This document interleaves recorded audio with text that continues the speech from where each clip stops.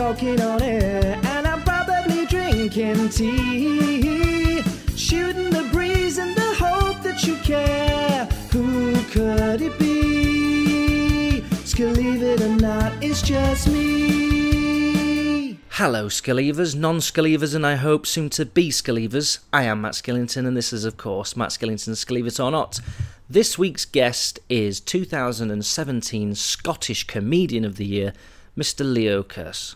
Leo is a prolific stand-up comedian as well as co-creator of the 5-star Edinburgh show Hate and Live, which he runs with his pal Darius Davies.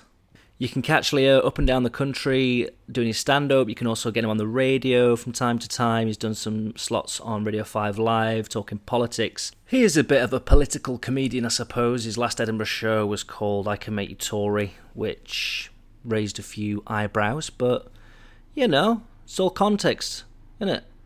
I find it quite refreshing, actually. I think it's good that he says what he feels, and it's all tongue-in-cheek, really. You know, he's maybe a little bit controversial in some of the stuff that he says, but he's a comedian. I'm a big fan, and I think he's genuinely a solid stand-up. Before we go to the chat, just to fill you in if you're bothered at all as to what I've been up to, as you may have heard on previous podcasts, I've been involved in making a comedy pilot with my sketch group Seldom Differ. We've just finished the final cut of the episode, so I'm very excited about that. It's taken, over 3 years of a lot of hard work, and I want to give a big shout out to James Lord, John Collins, and Ryan Howes and Natalie Taylor, the guys that started off this project, and we have actually come to an end. So thank you to those guys, and thanks to everyone else that made the pilot possible. Anyway, that's enough about me. Let's listen to my chat with Leo Kearse. Oh, before we do, we start off this conversation, I was taking levels from Leo and I was asking him what he had for breakfast. And that's what you hear from the top. Don't be confused, it will make sense. Enjoy. What did you have for breakfast this morning? I had porridge. Did you? I know it's stereotypically Scottish. I did put Nutella in it, but I think you put less Nutella in porridge than if you have toast and then put Nutella on it. Would you think that's accurate? Yeah, because I'd only use a teaspoon in porridge. Yeah, exactly. And toast I'd probably use a couple of teaspoons, maybe I guess. 4? Maybe a teaspoon. No. Teaspoon and a half per slice, I'd say. Yeah. Because you want it quite thick on there. Mm. But for some reason you put it in porridge and you get much more like flavour from the Nutella than you do on toast. What else do you put in porridge? I put raisins in as well, and then like when I cook it, the raisins like soak up some of the juice, and then it the raisins like a bit plump and juicy. Plump, nice. I was going to say, it's a good word in it to use. Yeah. Is that health conscious now? Do you I think it's quite health conscious. You're getting older, you thinking your morality is kind of kicking in. It's cheap as well.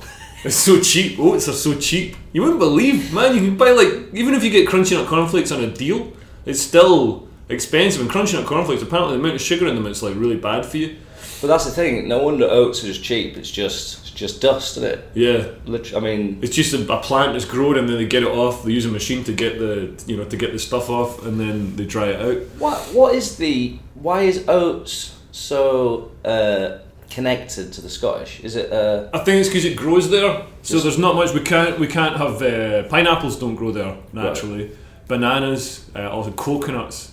So I mean, fruit and fibre. Homemade fruit and fibre is pretty much out of the question. It's not part of the Scottish bran. tradition. Surely you could make bran in Scotland. Bran. Is that not made out of oats? What is bran? It's wheat, isn't it? It's wheat bran. Yeah. I think oats and barley are the traditional Scottish things that grow in the fields. And also like the crofters, they used to pour the porridge into a drawer in a chest of drawers, and then it would like solidify, and then they cut slices out. Because they're disgusting, stupid Scottish crofters who deserve to get replaced by sheep, get driven out by the English. Jesus, and that's where the breakfast bar started. Yeah, that's you invented the breakfast bar. Nutri-Grain. Leo, thanks for joining me. Thanks for having me. We're enjoying a London lager together. It's great, yeah. Which I think's it's a nice icebreaker, isn't it? Yeah. It seems a lot more casual if you're having a bottle of beer. Yeah. And it suppresses the alcoholic tendencies. Yeah, it's like being on TGI Friday. Yeah, just a bit. I mean, the set was a bit more. Do you remember Don't Forget Your Toothbrush? Yeah. Was Denise Van Outen on that? Chris Evans. Chris Evans. It was peak Chris Evans. Yeah. And then he brought it back, and his first guest was Billy Piper, post-divorce. No way. The Wrong Gong! Yeah, this deserves a wrong gong. I'm getting my hilarious Chris Evans shows mixed up. I didn't mean Don't Forget Your Toothbrush, I meant OFI Sunday, which stood for Oh Flip It Sunday, which was kind of a terrible spin-off of TFI Friday, which didn't last for long. Anyway, back to the chat. And it was terrible. Yeah. And they sound really awkward and... He always loved having the awkwardness. I remember he used to have, which you wouldn't be able to do now because of feminism, but he used to have his producer Will, he'd have a competition to see who'd shag the hottest woman or whatever. Imagine having that now. So who's the equivalent of Chris Evans now? Like Michael Parkinson. I don't know. Parkinson, he just does a blind now and gets a free Parkinson. He just does the I'm nearly dead adverts. Yeah. But he's been nearly dead for ages. Like he's one of those people who just carries on at the same age. I don't think he should have retired. Yeah, I think sometimes with some people, like retiring can be the thing that kills you. Yeah. Which I'm worried that's what's going to happen with Andy Murray. He's just retired. Has he? Yeah. He's got a hip injury. So he just can't physically do it anymore? End of the year, he's going to retire. Yeah, because I mean, it's quite competitive being a top tennis player. Yeah, but I suppose he's got a few bob. Oh yeah, he's salted some away. He's got a post office account, so he's got. Don't worry about him. He's going to have what he gets from the state, and then if he wants to give the grandkids pension. Something, he's got the money in the post office. I wonder how much he is worth. Probably about 80 million. Do you think? I made that up. From advertising. 2 Wimbledons. So, I mean, really he's one of the most high-profile sportsmen. What's the award for Wimbledon? Obviously, you get a trophy. Yeah. But is it a cash prize as well? They do get a cash prize. Of like something ridiculous. It's quite a lot. I mean, the biggest earning is from sponsorship. Yeah. And, he made a big... so I think Tim Henman actually made more money from sponsorship because he's English, you know what I mean? So you could do all the washing powders, get your whites, tennis white and all that sort of stuff. Yeah. Whereas Andy Murray, because he's Scottish, probably isn't as big a sell for England. Up in Scotland, he's got oats. Like, just oats everywhere. Get your Andy Murray oats. Me trying to do a Scottish accent. I'm actually Scottish. I put on a Scottish accent. You could, who's the guy, the Quaker? Oh yeah, Quaker Oats. Replace the Quaker's head with Andy Murray's head. Yeah. And have his mom peering over tennis racket. The background. Could have him out in the field like shuffling the oats through his tennis racket to get rid of the chaff. That's good. That's what his retirement will be. Yeah. Just shuffling oats through his tennis racket. God. Yeah. That's a depressing feeling. Leo, you're a comedian, aren't you? Yeah. Does anyone ever say, when you make a joke or something, do they go, you should do comedy? You get that? I used to before I was a comedian. Right, yeah. Like my mates were always saying you should try stand-up comedy, and I was too shy. More in the sarcastic sense. Oh, you mean they're taking the piss? Like they know that you do comedy. Oh, right. And they go, you should do comedy. No. Oh, okay. No, I'm that funny. Nobody's ever sarcastic about how funny I am. Because they're genuinely they're too busy laughing. Yeah. Oh, fair enough. You won Scottish Comedian of the Year. I did, yeah. In 2017? That's right, the end of 2017. Did it change your life forever? It sort of did, because I went out to Australia and did 2 months in Australia. I was only going to do 1 month, but then my girlfriend flew out and punched me in the face, so I was like, well, I'm going to do 2 months. I'm going to stay on and do Melbourne as well. And I made loads of money and had like loads of fun, and it was very sort of good for my career. I'm going back out there next week. Oh, just to stop you just there, just rewind a little bit. Your girlfriend came over to. You were in Australia. Yeah. She was in England. Yeah. So she was going to come out for a holiday, and I said, come out after I've done the festival and have like a really nice holiday. You got 2 weeks holiday or 3 weeks holiday, whatever it is. We'll go like to Malaysia, have an amazing time. And she was like, no, I want to come and see you in Adelaide, because she doesn't trust me, or she didn't trust me. We've sort of broken up now. But she didn't trust me, so she thought it'd be like, girlfriends always think that like comedy festivals are like a party and you're just drinking and like shagging on the flyers and stuff, and it's nothing like that. It's not. I'm too like. I've got too much work to do, so I'm working. I have a few drinks with my mates, and then like I don't shag anybody hardly ever because like you can't anymore. You know what I mean? Yeah. You just like I can't. I'm never ever having sex with another comedian or somebody who works in the industry. There's too many fucking horror stories about people. Oh, you know what I mean? Like he didn't like fucking whatever, and they're like all of a sudden you're like Bill Cosby. Jesus Christ, fuck me. I'd rather have a wank.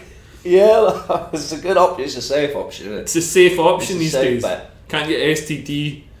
How did she? Did she punch you in the face? Did you have an argument? Well, no, metaphor? she was man. It was. I had all this duty free, and I was like, we've got to use it up. And then I went and got coffee flavoured milk. Yeah. And I mixed that with rum, and we were drinking that. But I didn't have a fridge. I was just staying upstairs in my venue, and there's no fridge, so we just had to drink it all before the milk went warm. Turned. yeah. And then obviously, like, she was hammered and I was hammered. And then I had to go and do shows and stuff. And we'd had like problems, before this. And then I came back and she was really angry. Oh yeah, because I think I went to the beach with Darius instead of spending the day with her. And but Darius is like my best friend. He was living in New York at the time, so I hadn't seen him in ages. And she was really angry and drunk, angry, like she's just one of these people who changes when she gets drunk. And then I went to the toilet and it was just like the worst timing. This lassie, I was walking out the toilet and this lassie walked out like from the women's toilet and like was, I saw your show, and like it was really good and all this sort of stuff. And I was like, oh thank. Then like my girlfriend's looking at it, walking out the toilet having this conversation, and she just I got back into the bar and she's just like, yeah, you fucking arsehole, and like just this big Superman overhand punch like that, and strong girl, and then threw a drink on me, and then That's sort of classic, dropped her handbag, and everything went everywhere, and then she like stormed off, and it was just a nightmare, absolute nightmare. And it wasn't like after that she had some sort of realisation and decided to calm down. She just got worse and worse and worse. Right. And so we broke up, and then we got back together. And then, funnily enough, I went and saw her last weekend. She phoned me up because I really missed her. Like, really, really love her, but she's just impossible. She's just really like impossible to be with. So I don't know, like. And if she's listening now, well, I'm sorry for not being a perfect boyfriend, and I love you, but you're really difficult. okay. Well, so you're in Australia. This is post Comedian of the Year. You get the tour in Australia, you're making money, you're having a good time. Yeah. And then, how long were you in Australia for then, sorry? 2 months. 2 months. Then I'm going out for 3 months this week. For the same thing? I'm doing Perth this time, Perth and Adelaide, and Tasmania. They're starting up this festival in Tasmania, and then on the way back I'll go to Southeast Asia and do some shows there, or I might just have a holiday, I'm not sure. Because I went and did a tour of Southeast Asia a while back, and it was just every day I was getting on a plane, and the promoters always put you on really early planes in case something goes wrong so they can fly out in the afternoon. And so I was just so knackered, like the level of tiredness was just insane. Like every day just getting on a new plane and like landing somewhere trying to sleep, it was just constantly in taxis and airports. And did they understand your accent? Yeah, they did alright. So a lot of expats, and then places like Singapore, the locals speak such good English that they can understand you, so it's okay. So your last tour, I Can Make You Tory. Yeah. That was last Edinburgh show? That was 2017. Then 2018 I did Right Wing Comedian. Okay. Now when you did I Can Make You Tory, do you think part of that was this is gonna gain some kind of traction because of the name of the title? Yeah. People are gonna be talking about this. And was that like a conscious decision to go, I'm going to do that? Yeah. I mean, I like winding people up, and I knew this would wind people up. I knew it would get a bit of reaction. Also, like, I'm genuinely, centre right wing. Yeah. And I believe in things like capitalism and democracy and freedom, and I think Jeremy Corbyn is just, he's got ridiculous ideas, and all the, economies and governments he's championed, like Venezuela, are just total basket cases. And I think people these days, I think left wing people do kind of disgust me because they're more right wing than right wing people, because they can only they're acting completely in their own self interest. When left wing people go on Facebook and say, "Hey, we should let all the immigrants in. Yeah, let everybody in. Everyone, come on, everybody come." We can't have that because there's hundreds of millions of people want to come to the UK Because like a lot of the world is shit, and the UK is pretty good and stable and free, and you can have a good life here, even though it's cold and shitty. Like, so you've got to have some sort of system. You can't have everybody coming in. And so left-wing people can go on Facebook and get all the kudos for saying we should let everybody in, safe in the knowledge that there's right-wing people making the unpleasant but necessary decisions to just let some of the people in. I suppose you get the stigma, don't you, that if you say that, people think, oh, well, he must be a racist then, because and it's like... My racism is completely unrelated to that. I love on your Twitter, on your Facebook, because you love winding people up. Yeah. And I enjoy you're one of the few people where I'll read the entire thread. Because some people get really... And you don't have any... you're quite happy just to blast anyone away. And I love that. I do find it refreshing. Whatever your political beliefs may be, you or anyone else in your circuit, it's entertaining. Yeah, for sure. And you did. So then I can make Tory and then right-wing comedian. Yep. Do you think critics give you a harder time because they think he's got too much of an agenda, or do you know? Yeah, I mean, I think some of the reviews were very fair. Like, I got one from one for a review, which the woman came and she said, I thought this was terrible. I think he was he's just it's totally self-interested and just relying on stereotyping, all this sort of stuff. But everybody loved it, and she gave me 4 stars. yeah, which I thought was good. And you can't argue with it, can you? And Kate Copstick came along and said, I disagreed with everything he said, but it was really funny. So she gave me a good write up. So it's nice when the critics can agree, but some of the critics, are just like, oh, this is offensive, this is terrible. You shouldn't be allowed to say this, because there's a real sort of movement in comedy to have all this sad stories and this sort of oh, I'm abused and straight white men are scum and all this sort of stuff. The Nanette thing, that Nanette show, Hannah Gadsby, that won the whatever it is, the Foster's award. I can't believe Foster's sponsor these awards. You think Foster's drinkers are like, oh my god, yeah, tell me more about your horrific abuse as an LGBTQ member. I mean, it's like, man, fucking Foster's drinkers. They want stuff like, actual, just funny comedy. Man, I just can't believe it. Should be sponsored by soy milk or something. You know what I mean? The Soy Milk Edinburgh Award for wankers. They don't have the money. Well, there's not. I mean, this is a thing, and this is why I think there's going to be a swing back. Even though the BBC, all the powers that be, the Edinburgh Awards people, everybody's been pushing this, sad story.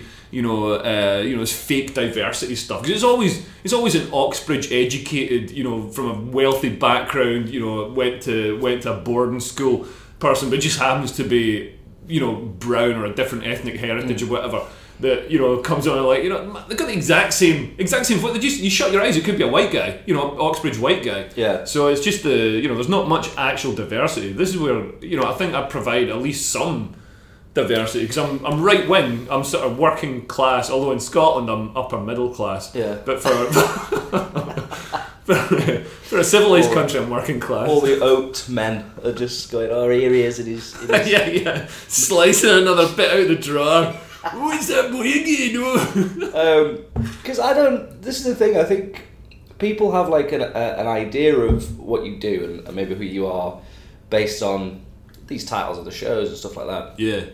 I saw a video online about it was some kids, of age, that were complaining about your show, being like, oh, it's disgusting. yeah. But then I listened to the show and I was like, I don't understand. I think a lot of your stuff, it's well thought of, it's like strong punchlines and things like that. Yeah. It's just a good routine.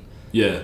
But it's like, I feel like people, they want to... People like, now, that must get on your tips. Yeah, I mean, the generation that's grown up now, I mean, obviously there's a backlash against that. There's a lot of people from that generation who oppose all this sort of snowflakey social justice warrior stuff, but we've got a generation who grew up with social media, and they get kudos from being victims and from being offended, so they're always looking. There's not so much stuff to be offended by these days, because there's been huge social progress on loads of things like women's rights, LGBTQ rights, civil rights and stuff. So there's not as much stuff to get offended by, so they're having to root around and find other stuff to get offended by. So now they're, it's like, oh, Friends is whatever, you know, like all this, all this stuff. Oh, yeah. Problematic. Gwen Stefani, culturally appropriated, geisha costumes or whatever. Oh man, it's ridiculous.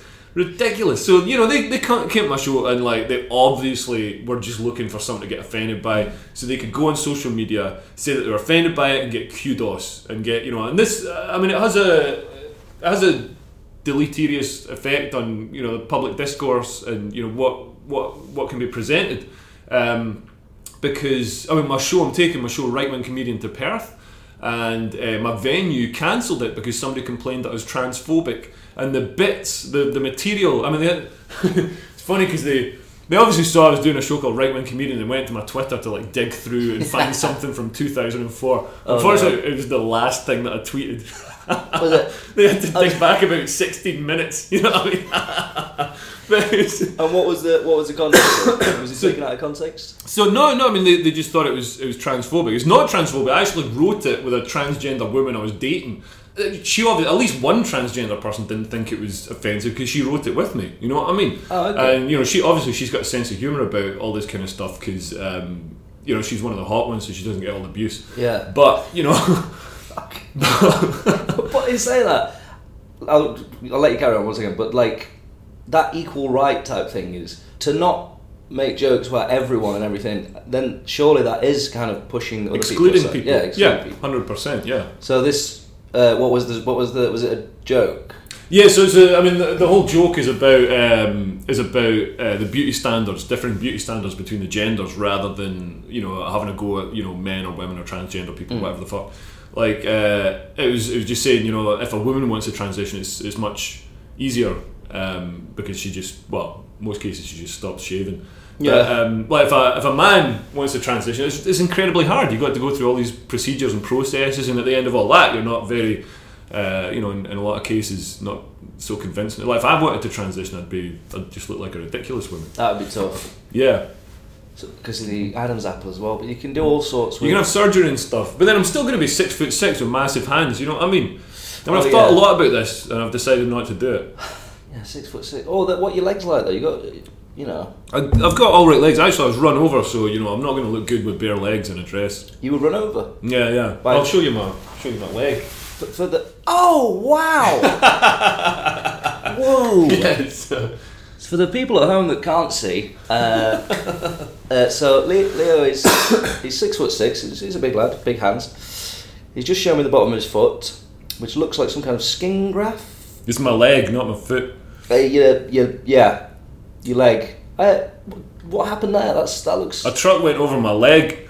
I was on my bike. I was racing my mate. It was really stupid. And, what age were you at this point, Leo? 17. Oh, okay. Yeah, long time ago now. And yeah, so like I just came around a corner, and this truck was coming.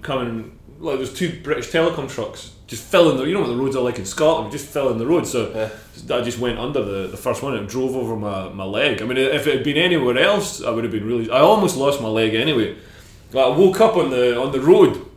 I was like, oh my god! And I went to I could tell my leg was knackered. You know what I mean, mangled. And I went to pick my leg up, so I could drag myself to the side of the road. And I picked my leg up, and my foot stayed in the ground. And then it came up twitching, and I could feel it all just clicking and grinding together. And I lost, so much blood on the road. It was crazy. The truck drove over, it smashed all the bones, and it tore it open as well. So it was really amazing that they could put it all back together. But they drove me to Dumfries Hospital, which is 20 miles away. Did the guy stop in the lorry? Oh yeah, and luckily the thing that probably saved my leg, maybe even my life, was the fact they had a mobile phone, because it was a British Telecom truck. So he had a mobile phone in the cab, so he could phone for an ambulance. Because otherwise, I was way up in the hills, it would have been... Yeah, of course. Wow. Yeah. Does it hurt when it's cold or anything? Yeah. No, it's all right. I've got to keep an eye on it. But they put it back together. There was a dormant infection that nearly killed me about 6 months later. Just blew up, and I was just absolutely, just almost destroyed. I had septicemia and stuff. I was rushed into hospital. Right. And I thought that, it was crazy. I thought they were trying to kill me. They had ice. I felt freezing, but they had ice on all my blood pulse points. Oh, because you were so over. Yeah, and they're sponging me down with ice water, and it was November in Stirling. They had the windows open, and sponging me down with ice water and stuff. It was crazy. But that nearly killed me. Then like I had to have loads of surgery for that. And I actually swung around a bunch of flesh to go over the bone to give it a blood supply to heal. So yeah. Well, I wasn't expecting that. Now I've not seen him in a while, and maybe this is for a reason, I don't know. Yeah. But you have what you could say is an alter ego as Pun Man, which is kind of the polar opposite. Not the polar opposite, but quite different to your usual stuff. It's just straight up. Everyone can enjoy puns. Yeah. How did he come about? Well, so I won the UK Pun Championship in 2015 because I used to do a show with Darren Walsh. We used to be really good friends, and we did a show together, A Tale of the Pun, because we were always punning together. In fact, he led me down the wrong path because nobody wanted to hear puns. They're terrible. They're terrible. Well, I said, winning the Pun Championship, it did more damage to my career than Louis C.K. did getting his cock out. Like it's insane. Were you dressed? When did you start dressing as Pun Man? So I did this show with Darren called A Tale of the Pun, and we dressed as pun lords. I was A Tale of the Pun. I had this like horned helmet and all the rest of it. Oh yeah, I've seen it. And the eyebrows. And Darren was Genghis Pun, and he wore an outfit as well. And we do. Genghis Pun doesn't work as well, does it? As that's why the show is called A Tale of the Pun. Yeah, that works. Yeah. So the show was like a pun battle to see who the greatest pun lord was. And so we'd get the audience to shout out subjects, and we'd do puns based on, what they shouted out. Yeah. And then we'd have a cheer off at the end to see who won. And that was a really fun show. And then Darren didn't want to do it anymore because we had a little bit of a falling out. That was entirely his fault. And then... And if he's listening right now, do you want anything to say to him? Yeah, why do you make me do puns, Darren?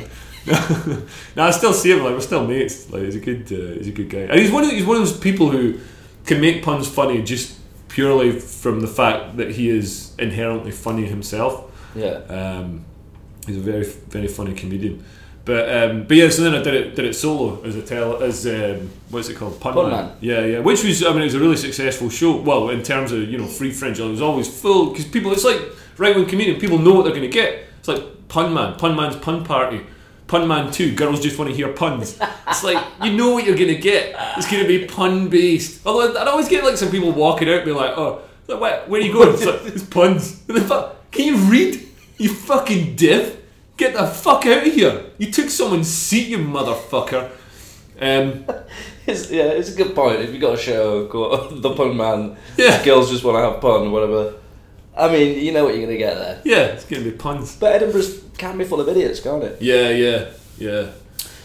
Leo, I don't know if you've ever listened to any of these podcasts before, but I have a game called Matt Skillington's Believe It or Not, the game. Hasbro have been in touch. Yeah. Twitter blown up about this game. They can't stop playing it. It's quite simple, and if you don't mind, we can have a quick round now. Yeah, let's have a go. I'm going to say a statement. Yeah. And then you've got to Skilleave it or not. Does that make sense? Yeah, it does make sense. So I have 6 statements written down here. And then I'm going to ask you to pick a number between 1 and 6. So it's completely random. Yeah. And we'll get started. But first, we'll just play the theme tune. Would you Skilleave it or not, the game? Would you Skilleave it or not? Okay, Leo. Yeah. Pick a number between 1 and 6. 4. That's a good one. Do people usually go for 4? No, this is a new thing I've tried actually, because people start trying to work out where I've put the Skilleaveable stuff in and the Skilleaveable stuff. So I've decided to, now it's at your choice. Number 4, nearly all koala bears have chlamydia. I Skilleave it. Yes. And why do you Skilleave it? Because when I went to Australia, somebody told me that. And I didn't shag any more koala bears after that. Yeah, apparently, this sounds disgusting as well. Young koalas in the pouch get it from eating their mom's pap. What's pap? A pap is a very nutrient-dense fecal matter. Oh, what the oh, Jesus Christ. And you think oats are bad. Animals are disgusting. I want somebody at Sweet Pep. You deserve chlamydia. Do you know what? The koala bears, they look adorable, don't they? But apparently they're violent. Yeah, and grumpy. They, I think they tranquilise the ones that are at the. You know, when you see people on Facebook with pictures of them holding a koala bear, they tranquilise them Oh, that's nice. to make them less like grumpy or whatever. It's like robins, isn't it? I mean, you don't necessarily get pictures of people holding robins. Yeah. But, apparently robins, Territorial. incredibly territorial. Yeah. Vicious. Gerbils as well. Gerbils will fight to the You death. like a gerbil, don't you? Yeah. And hamsters. When they, not so much hamsters. Just Some of my gerbils. ex-girlfriend had a hamster. It was quite funny. But gerbils have got real personality. They're like little dogs. Yeah. How many have you got at the moment? I don't have any gerbils. Ah, have we lost them quite recently? I thought I saw No, pictures. I don't have any. I just post pictures of other people's gerbils. And why not? You know, look, it's 2018. You know, mate, pick it up between 1 and 6, not 4. 5. 5, great choice that. Great choice. 1, 2, 3, 4, 5. Michael Jackson helped compose the music for Sonic the Hedgehog 3. I don't believe that. Do you not? I don't believe it. It does sound quite unscalable, doesn't it? Yeah.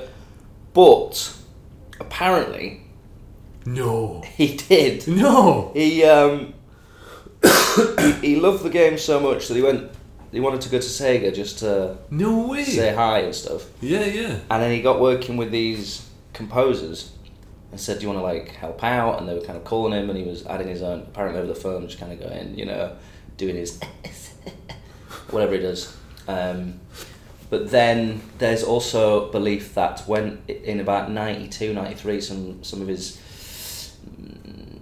let's say sexual accusations came up. Yeah.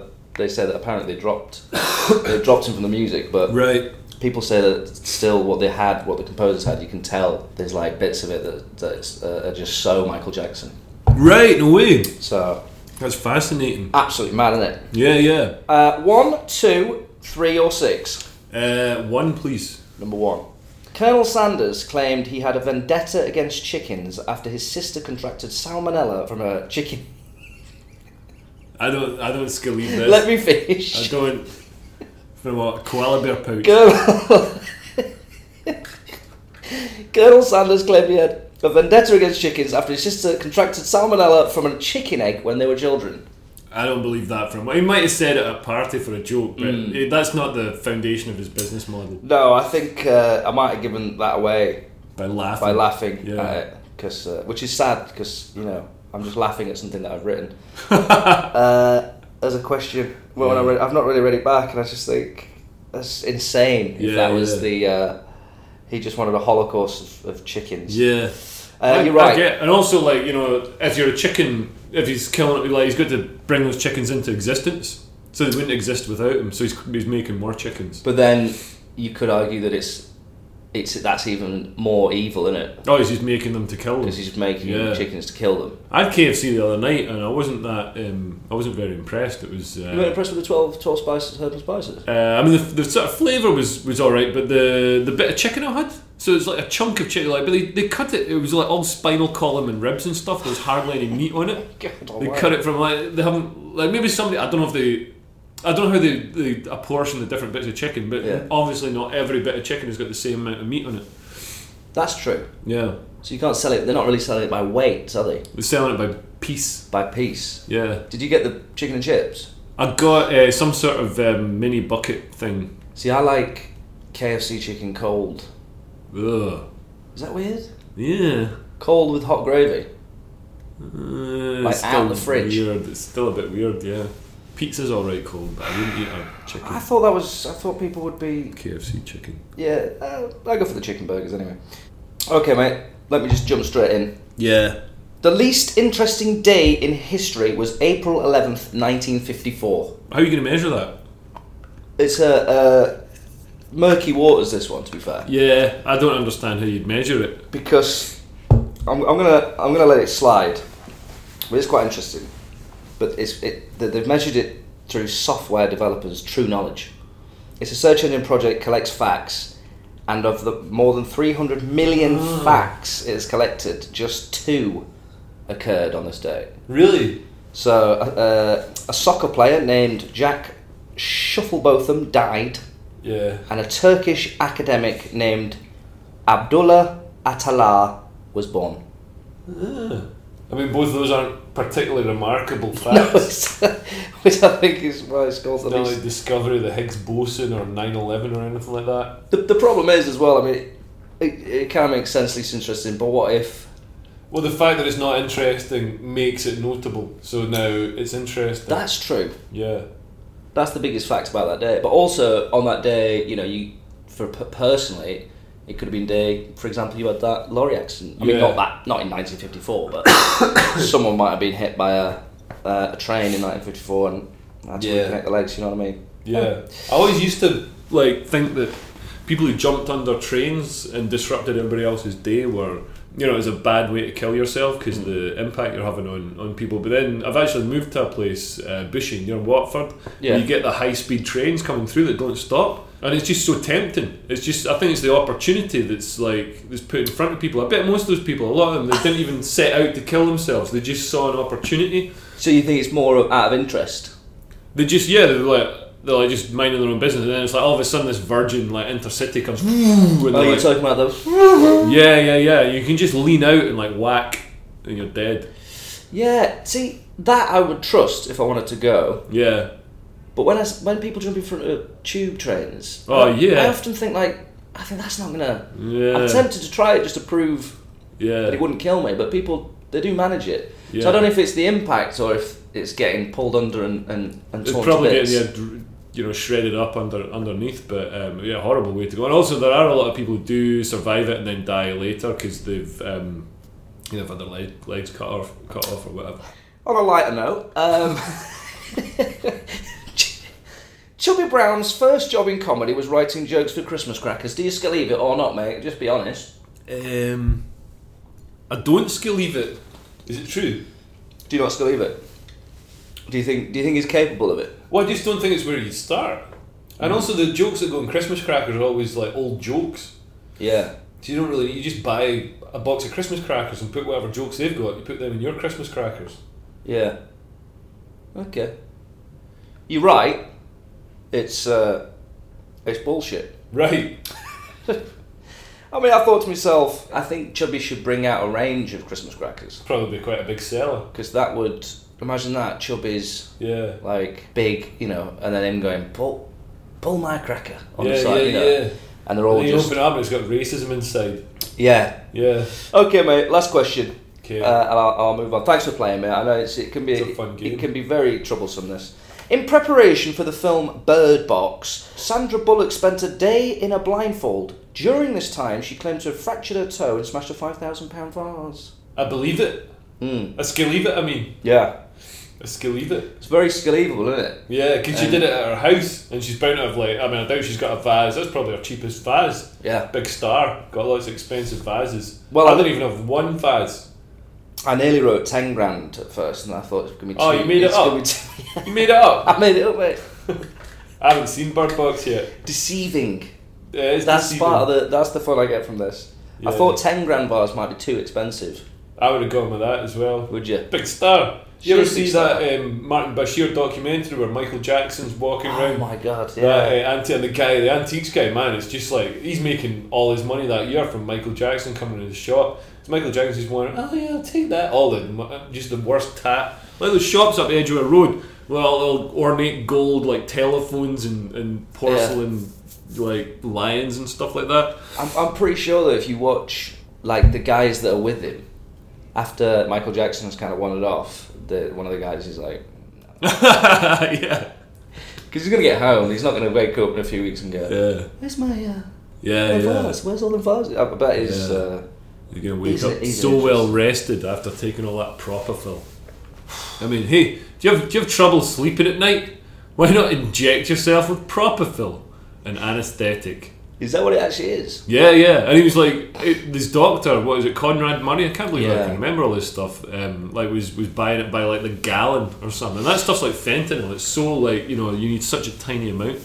He got in trouble for that, didn't he? He went to jail, yeah. So it's literally stuff that you would use in a hospital to put people. It's anaesthetic, yeah. So Michael Jackson would have got a taste for it when he, started going under the knife, having all his plastic surgery, which might have started when he was burnt. He was badly burnt in the filming of a Pepsi advert. Yeah. And then obviously, I mean, it's fairly conclusive, even though it's never been proven in a criminal court, that he was doing terrible things to children. So I'm sure he would have felt some sort of remorse about that and had trouble sleeping at night. So that's why he was taking all this anaesthetic to sleep. And then that's what killed him, right? That's what killed him. Supposedly. Yeah, overdose. He had a big show coming up, didn't he? Yeah, it was his comeback thing at the O2.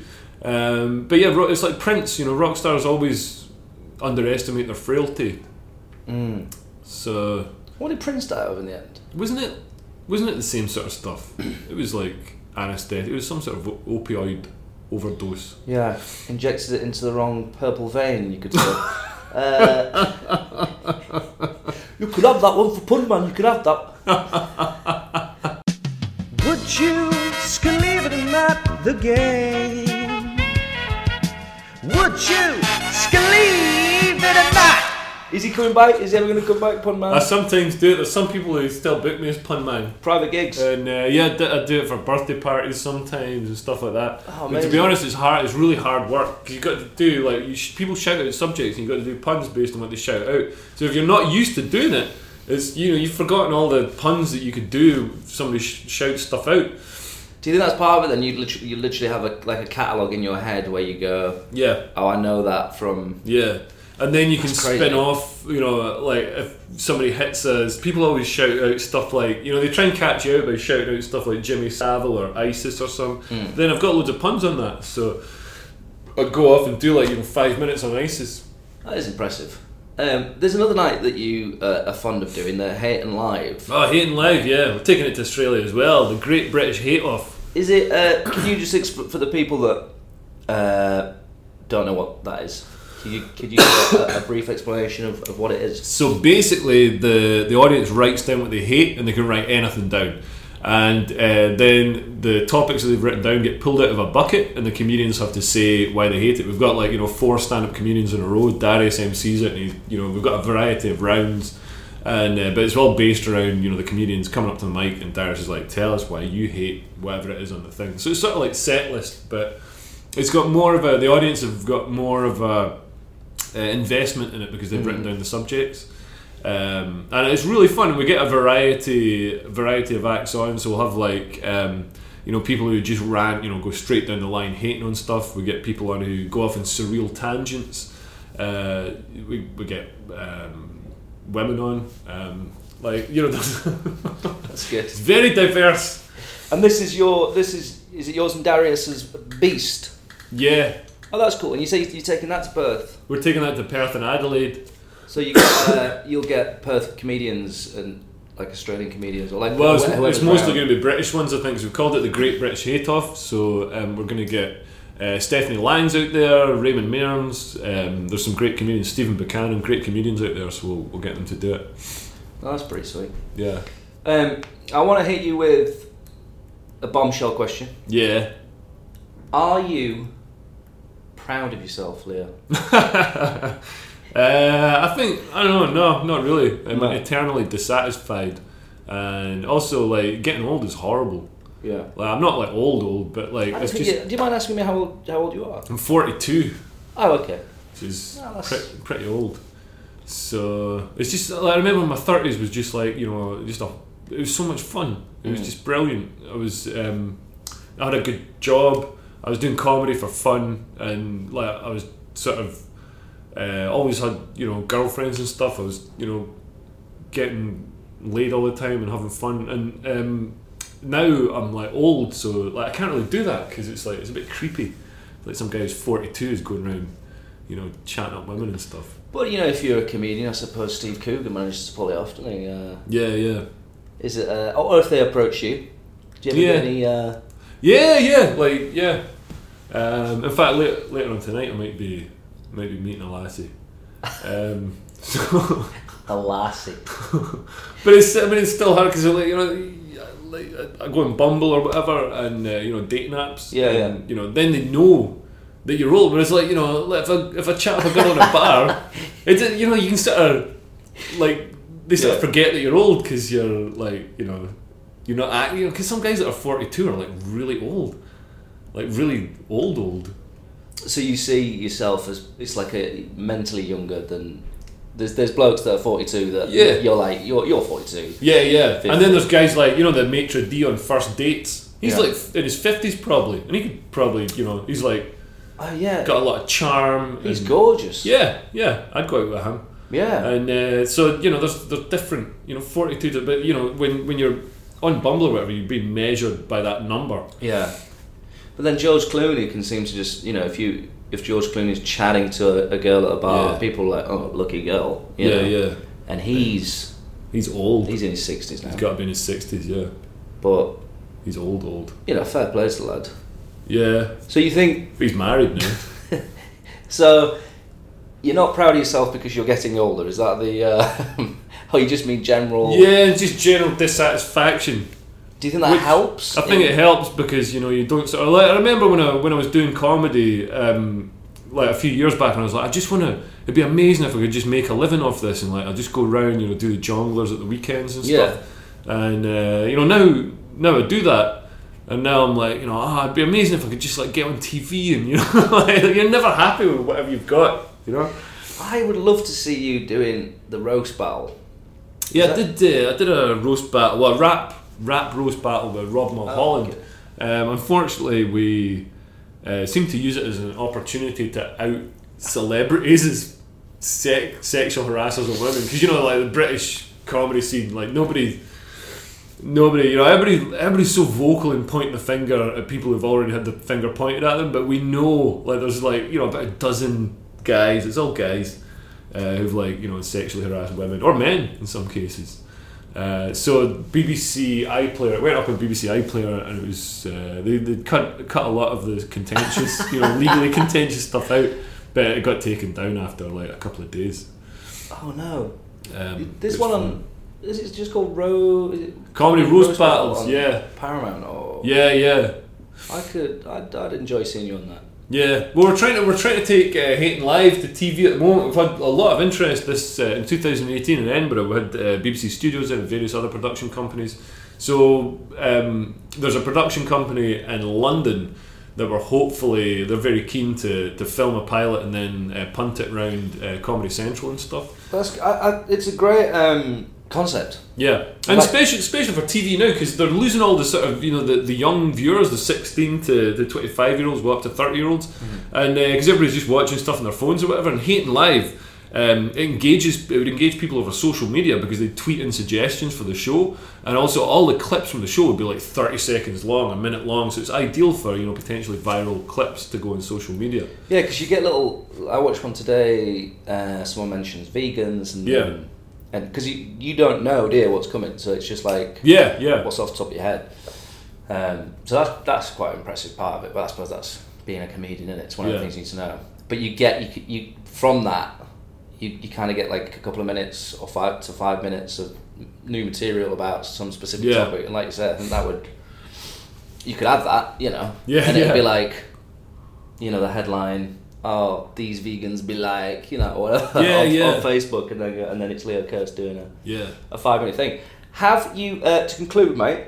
Have you got where can people see you at the moment? Then, have you got any upcoming gigs, all that kind of stuff? Yeah, well, I'm off to Perth on Tuesday, and then I won't be back until mid-April. But I'm based in London. I'm always performing. Like April, May, I'm going to be at the Comedy Store, Top Secret, and I gig around the country. I'm up in Manchester, Glasgow, Liverpool all the time. Edinburgh? I suppose you've not got time. Edinburgh, yeah, I'm going to do Edinburgh this year. So hopefully in the Pleasance this time, take it up a notch. Are you doing? What show are you doing? I haven't got a name for it yet. Okay. But for now, we should probably call it All the Best Jokes from My Last Shows and some new stuff. Okay. You're not going to put a political spin on it though? Yeah, I'm going to call it like like Leo liberal or what? Yeah, I don't know what. Like, you know, some will shift some tickets. Right wing liberal. I don't know. Leo Nazi. Everything will be alt right. There's so many. Ooh, Leo Nazi. It's a bit too much though, isn't it? Yeah, you can't really have that. Yeah. Oh yeah, because I suppose once you start designing posters and stuff, you get carried away. Yeah. Posters, banners. There's gonna be 40-foot banners coming off the Reichstag.